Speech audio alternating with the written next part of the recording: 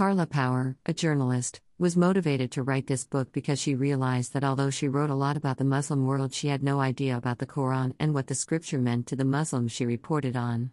She decided to study the Quran under the guidance of Sheikh Muhammad Akram Nadwi, a notable scholar at Oxford, who is best known for his research on the women scholars of Islam.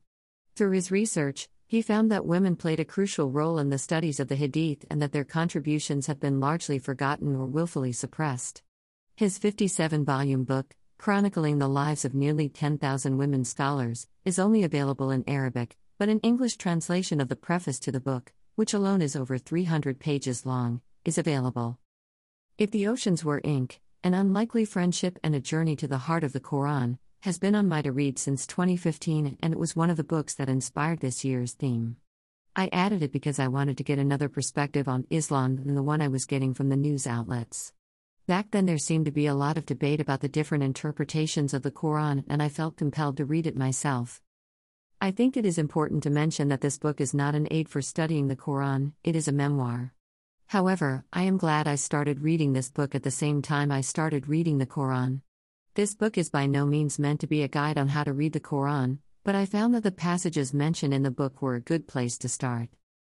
The Quran is a series of revelations from God delivered to the Prophet Muhammad by the Archangel Gabriel.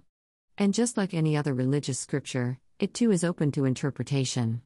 Power tells us that revered by a population as diverse as the Ummah, or worldwide Muslim community, the Quran can refract in dazzling ways. The same chapter in the Quran can be interpreted and approached in so many different ways, seemingly supporting diametrically opposing worldviews.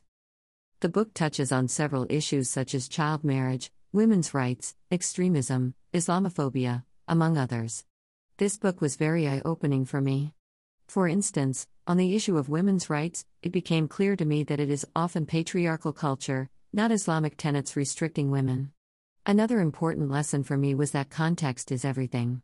When reading the Quran, it is very important to have an understanding of what 7th century Arabia was like, as well as the collective history of Judaism and Christianity.